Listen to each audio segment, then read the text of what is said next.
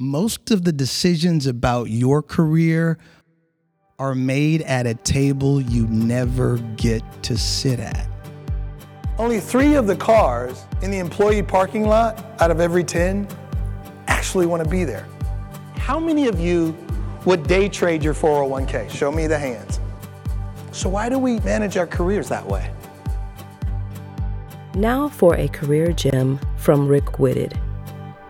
The way to lose career momentum in the workplace is to do this when you are surprised, offended, hurt, upset, hungry, angry, lonely, tired. If you've heard that expression, that's HALT, which is what you should do when you're hungry, angry, lonely, tired. So the way to lose career momentum in the workplace when you are surprised by something, offended by something, hurt by something or someone, upset at something or someone, hungry, angry, lonely, tired, you will lose career momentum if you do one of these things. 1, react personally. When something bothers you in the workplace. Number 2, respond personally. That includes not just what you do, it's what you say. It's that facial expression you make when you hear something that you didn't want to hear. When you get a, I know they didn't moment, do not respond personally.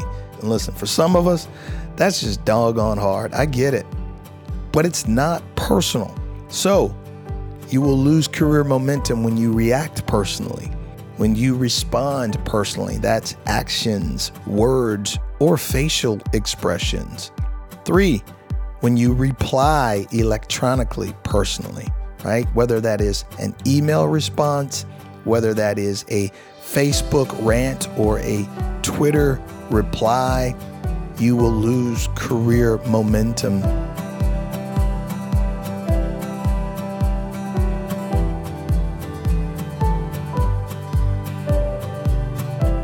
You've been listening to Career Gems with Rick Whitted.